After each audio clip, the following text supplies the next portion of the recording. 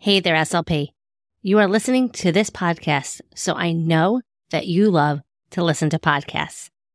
And if that is the case, then I know that you are going to love my secret private podcast, Secondary Secrets for SLPs. It's 6 short episodes that will have you walking away feeling refreshed and inspired and ready to take on those challenging secondary speech students. So if you work with grades 4 through 12 and are in a planning rut or wanting some fresh new ideas to keep your students motivated, make sure you head to speechtimefun.com/secondary secrets. You are not going to find this podcast in your iTunes podcast search browser. You can only get access by going to that link. So head to it now. It is 6 short episodes that you can listen to it in under an hour, like totally Netflix binge worthy. I made this just for you, and I know you are going to love it. SLPs have been telling me already that it has changed their way for working with their older speech students. So head on over, again, to speechtimefun.com/secondary secrets, or use the link in the show notes, and I can't wait to hear what you think. Now let's head on to this week's episode of SLP Coffee Talk.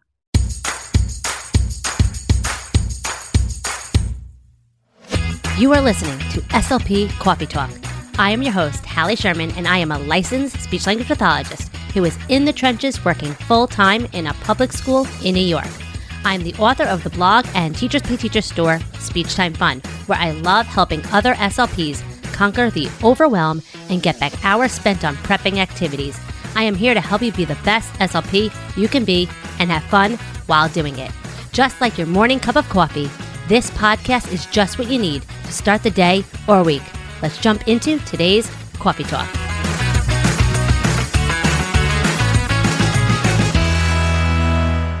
Hey, and welcome to another episode of SLP Coffee Talk. Today, I don't have an SLP, but I have a school psychologist here, Dr. Brandi Tanner, who's going to be talking all about IEPs and the IEP process and how to work with families. So welcome to the show. Thank you so much. I'm happy to be on your show. Thank you for your invitation.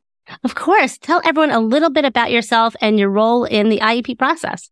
Well, I started out my career as a special ed teacher, and then I went back and re-specialized to become a school psychologist. So the majority of my career was school-based services. After a while, I decided I wanted to work more directly with families. So I switched out into private practice, and now I've been leaning more into advocacy work. I love it. So what are some things you're currently working on that you could share about? I get a lot of questions from parents trying to figure out how they can communicate effectively with their school team. So I talk a lot with parents about how they can prepare for upcoming IEP meetings, what kind of questions they should ask, what types of things they should be prepared to hear. So I do a lot of those types of things. Many families have questions about how to get an IEP for the first time. So I've been trying to put out a lot of education information about response to intervention and multi-tiered systems of support. Over the course of both working in schools and out of schools, I have found that SLPs are some of the best people as far as making parents feel comfortable and communicating effectively with the whole team if there are any breakdowns in communication. So that is usually a team member that I can rely on to kind of help move the process along and grease the wheels so that everything goes smoothly. So amazing. And I know everything varies from state to state. Here in New York, I don't run the IEP meetings. The school psychologist runs them. So she's the one that schedules them, runs them, invites the parents in, is the one running the show. But I know in other states, SLPs, whoever the case manager might be, is the one that is running the IEP meetings. So what advice would you give to an SLP who is running these meetings to help support the parents in the process?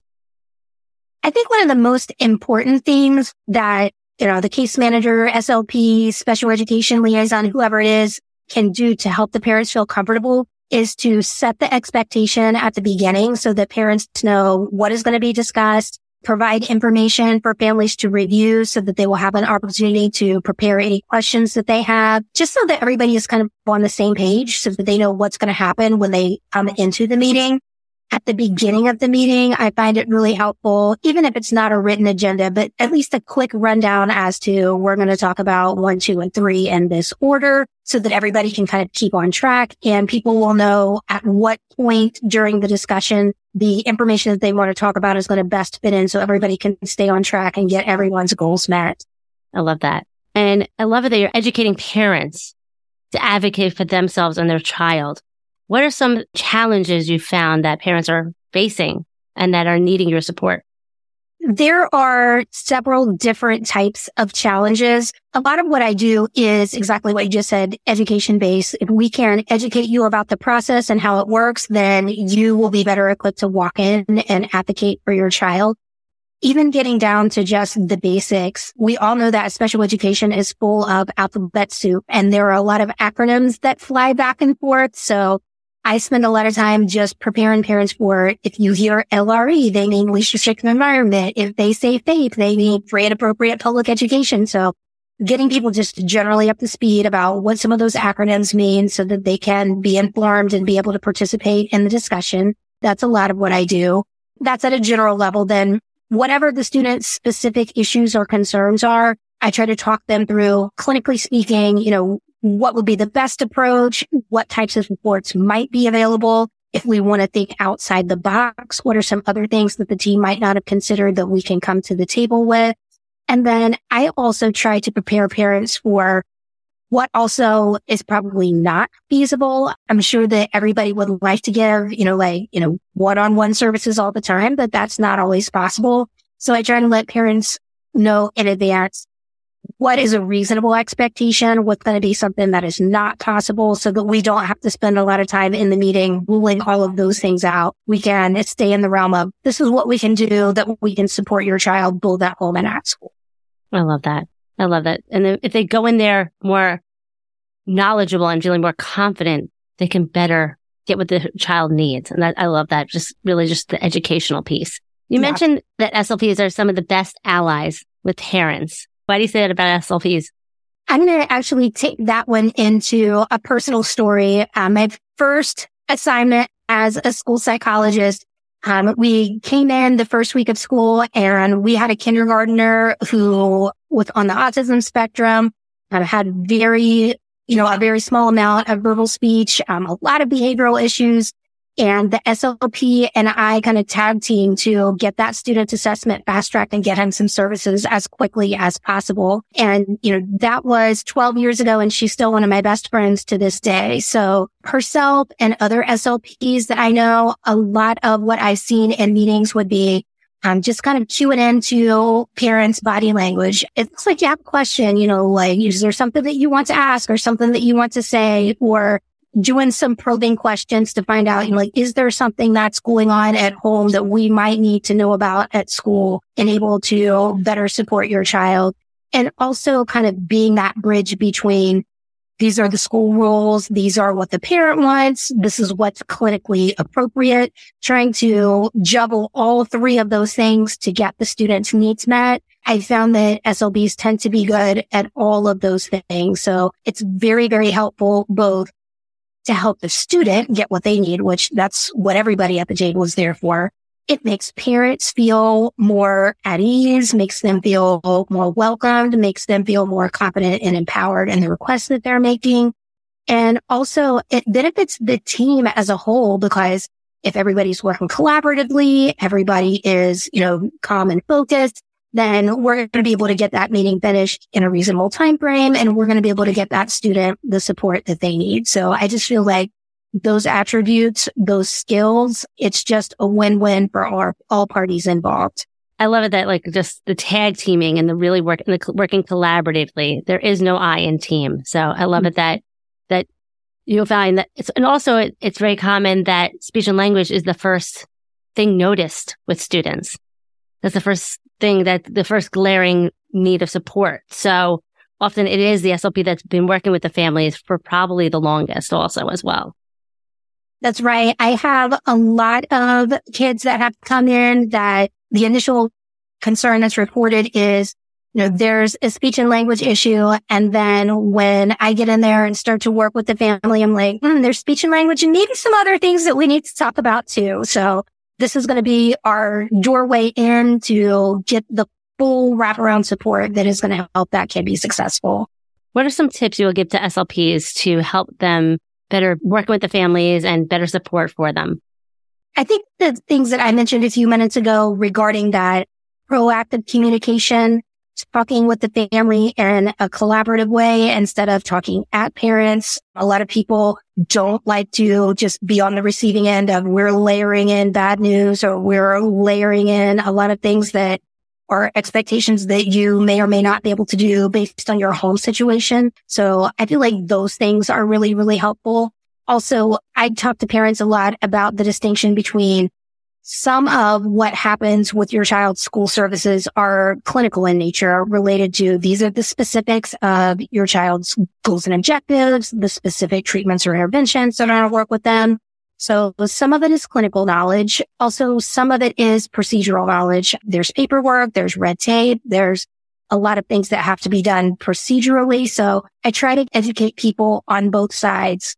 Clinically, this is what we do. Procedurally, this is what we have to do. How can we make the most of that so that we can get the best services in place for the student? So kind of communicating on both sides, the clinical side and the procedural side, to help parents feel comfortable and that they're an active participant in the meeting and not just on the receiving end. Love it. Thank you.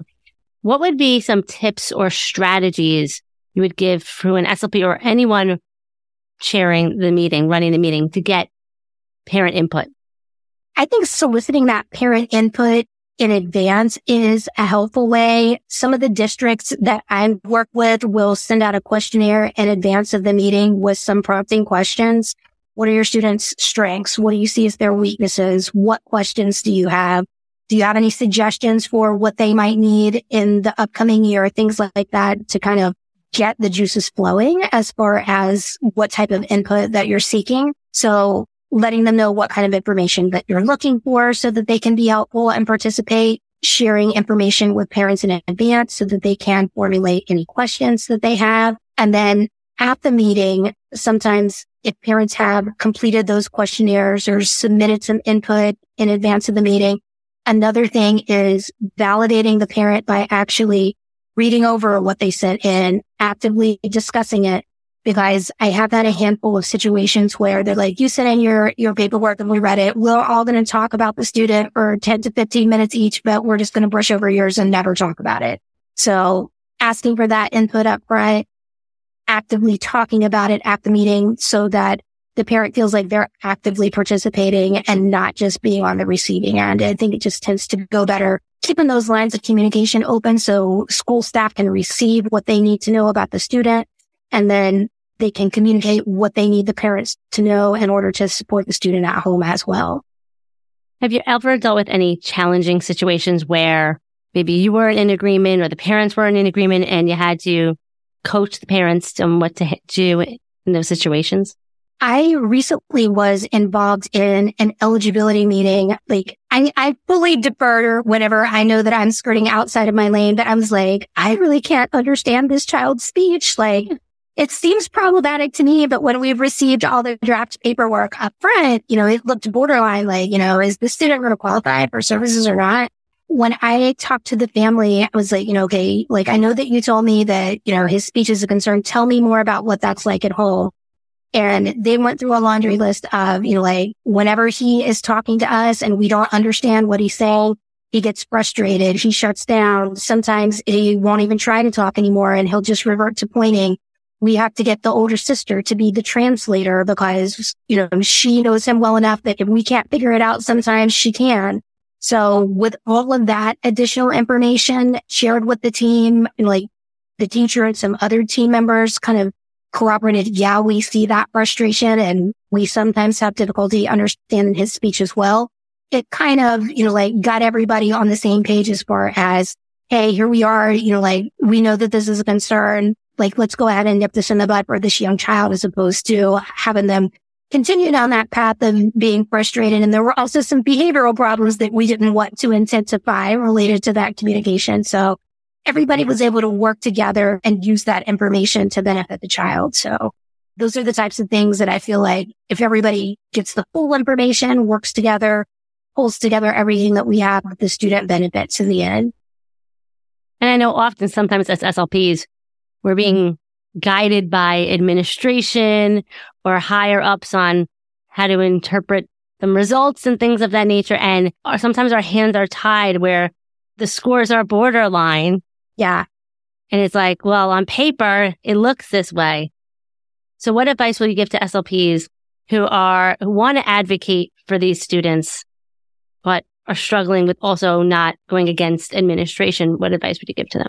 That's a tricky situation to be in.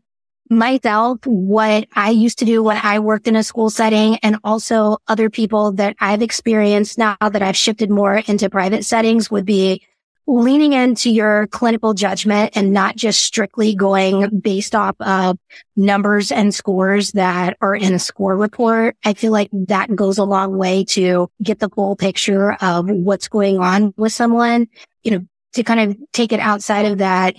I go to doctor's appointments with my dad because he's 85 years old, and it's good if we go along and talk about how his health is together.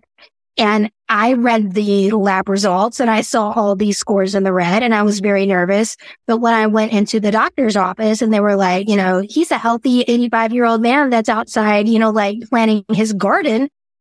These are fine for somebody of his age, gender, race, things like that. Interpreting it using their clinical judgment along with just those test scores, it put a very different spin on the picture. So I myself like to do that. And I like to encourage other professionals to do the same, to pull in all the information that you have so that you can use that to make the decision that's going to be most beneficial to that person. Thank you for sharing that analogy that we have to think how would we feel if we were on the other side, and wanting someone to be more thorough with our cases and our family members. So to look at these students, these students are someone's family members. We're all in this to make a difference and see progress of our students. So what are some last minute tips, advice that you can give to make sure that these meetings run smoothly, they work collaboratively with their teams, and ensure student progress? I try to work on my end with parents about doing as much proactively upfront as they possibly can to prepare for meetings. And I think on the school side of things, doing the same, just being prepared as much as we can know in advance. It's more of a matter of walking in and rubber stamping what everybody has already read, understood, and approved, as opposed to you just lay down 15 pages of paperwork I've never seen and we're starting from scratch. That makes it a much more uphill battle and, makes the meetings potentially more contentious, longer, more frustrating. So getting as much information out there proactively as we can. If it's possible to hammer out any changes in advance, or at least be aware of what we're going to discuss at the meeting. I just feel like it goes a long way. It's helpful to the parents, but it's also helpful. It comes back around to you as well when you can have a quick, easy meeting as opposed to a long, contentious meeting. Yeah, I always find when you have to make changes, or whether it's for good or for bad, whatever it might be, whether you're adding more servers or taking things away, there should never be surprises at the table. That's when you're setting up for issues at the table. It could get very uncomfortable. And when SLPs are reporting their score reports and their data, do you prefer the thorough route, the more concise route? What do you think is the best route for SLPs to go when it comes to reporting their findings? I am kind of a strike it down the middle type of person myself. I'm like, let me see the scores and the data, and then give us, a little snippet of your interpretation of what does that data mean and how should we use it and interpret it.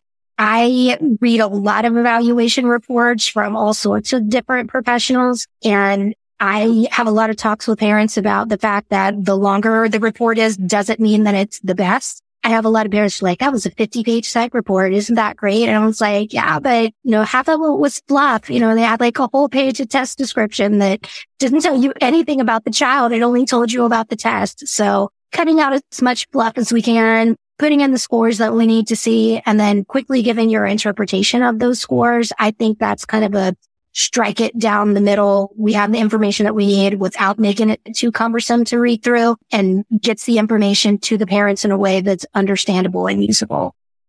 So true. I totally am in agreement. I sit at a table sometimes and some professionals are going into lengthy detail of, bell curve and where they fall. And I'm like, can we be a little bit more concise and to the point? Where are the strengths? Where are the weaknesses? what are the findings here versus going into full analytical data here. Right. And that's another benefit of sending everything out in advance. You've had a chance to review this. I'm going to go over the highlights. Please let me know what other questions that you have. Okay, on to the next one. So it's just quicker and easier for everyone to do it that way as well.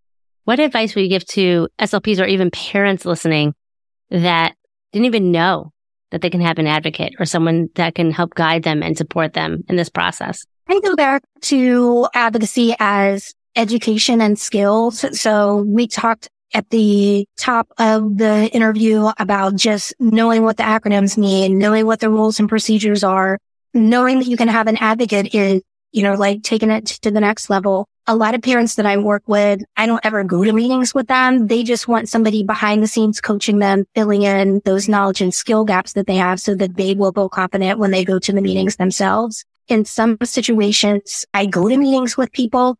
It's sometimes a matter of, like that parent doesn't know what to do or say in the moment when something is presented. So a person that, has a little bit more knowledge and skills in that arena can be very helpful.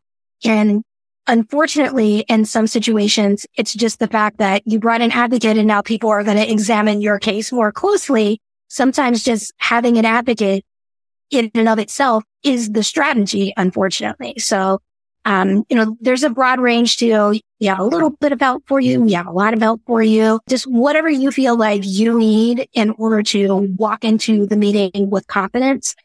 There's a full range of everything out there if parents feel like they need support. It's so amazing. And I wish more SLPs and more school teams, even it's okay to recommend to parents if you don't have the time to educate them yourselves. Say, hey, there's people out there that can do this for you. So that when you come into the meeting, you're feeling prepared and confident in making these decisions for your child. Right. Every state has a parent training center to educate parents about special education, right? So everyone out there at a minimum has that. And then there are all kind of other resources that people can seek out as well. Where can people find the parent advocacy, like the site? Is it? I only know for my state. I don't know for every single state, but I do know that as a part of the Individuals with Disabilities Education Act, each state's required to have one. So they all have a parent training center. Ours here in Georgia is called Parent to Parent of Georgia. So each state has a similar organization. Okay, perfect. So everyone can probably look it up and find exactly what they need for their parents of the students on their caseload to help them feel much more educated and aware of all the things that is available to them. So thank you so much, Brandi. Thank you so much for coming on and educating SLPs and everyone listening on just different ways that we can better serve our families, better support our students, and make the IEP process as flawless, smooth, and comfortable for everyone involved. So where can everyone learn more about you and everything you have to offer? I am on Facebook and Instagram at Your IEP Source. My website is youriepsource.com. So all the socials and website are the same. I do have some workshops and a membership program that provide that education for parents. So if you have questions, feel free to check out any of those sources. That's amazing. I definitely will be recommending parents and others to check that out because it's a great resource for families to have, especially when school-based SLPs might not have that time to do it themselves directly. So thank you so much. I always end my episodes with a joke because humor is fun for students and everyone listening. What do you get when you combine an elephant and a fish? I don't know. Swimming trunks. I love that. It's cheesy. Why not? This episode is airing in the first episode of the summer, so figured it's perfect to have a summer-themed joke. So thank you so much. Everyone go check Brandi out on Facebook, Instagram. Check out her resources for families and definitely incorporate this into your IEP process for next school year. You won't regret it. And until next week, everyone, stay out of trouble. Thanks so much for tuning in to another episode of SLP Coffee Talk. It means the world to me that you're tuning in each and every week and getting the jolt of inspiration you need. You can find all of the links and information mentioned in this episode at my website, speechtimefun.com. Don't forget to follow the show so you don't miss any future episodes. And while you're there, it would mean the world to me if you would take a few seconds and leave me an honest review. See you next week with another episode full of fun, and inspiration from one SLP to another. Have fun, guys.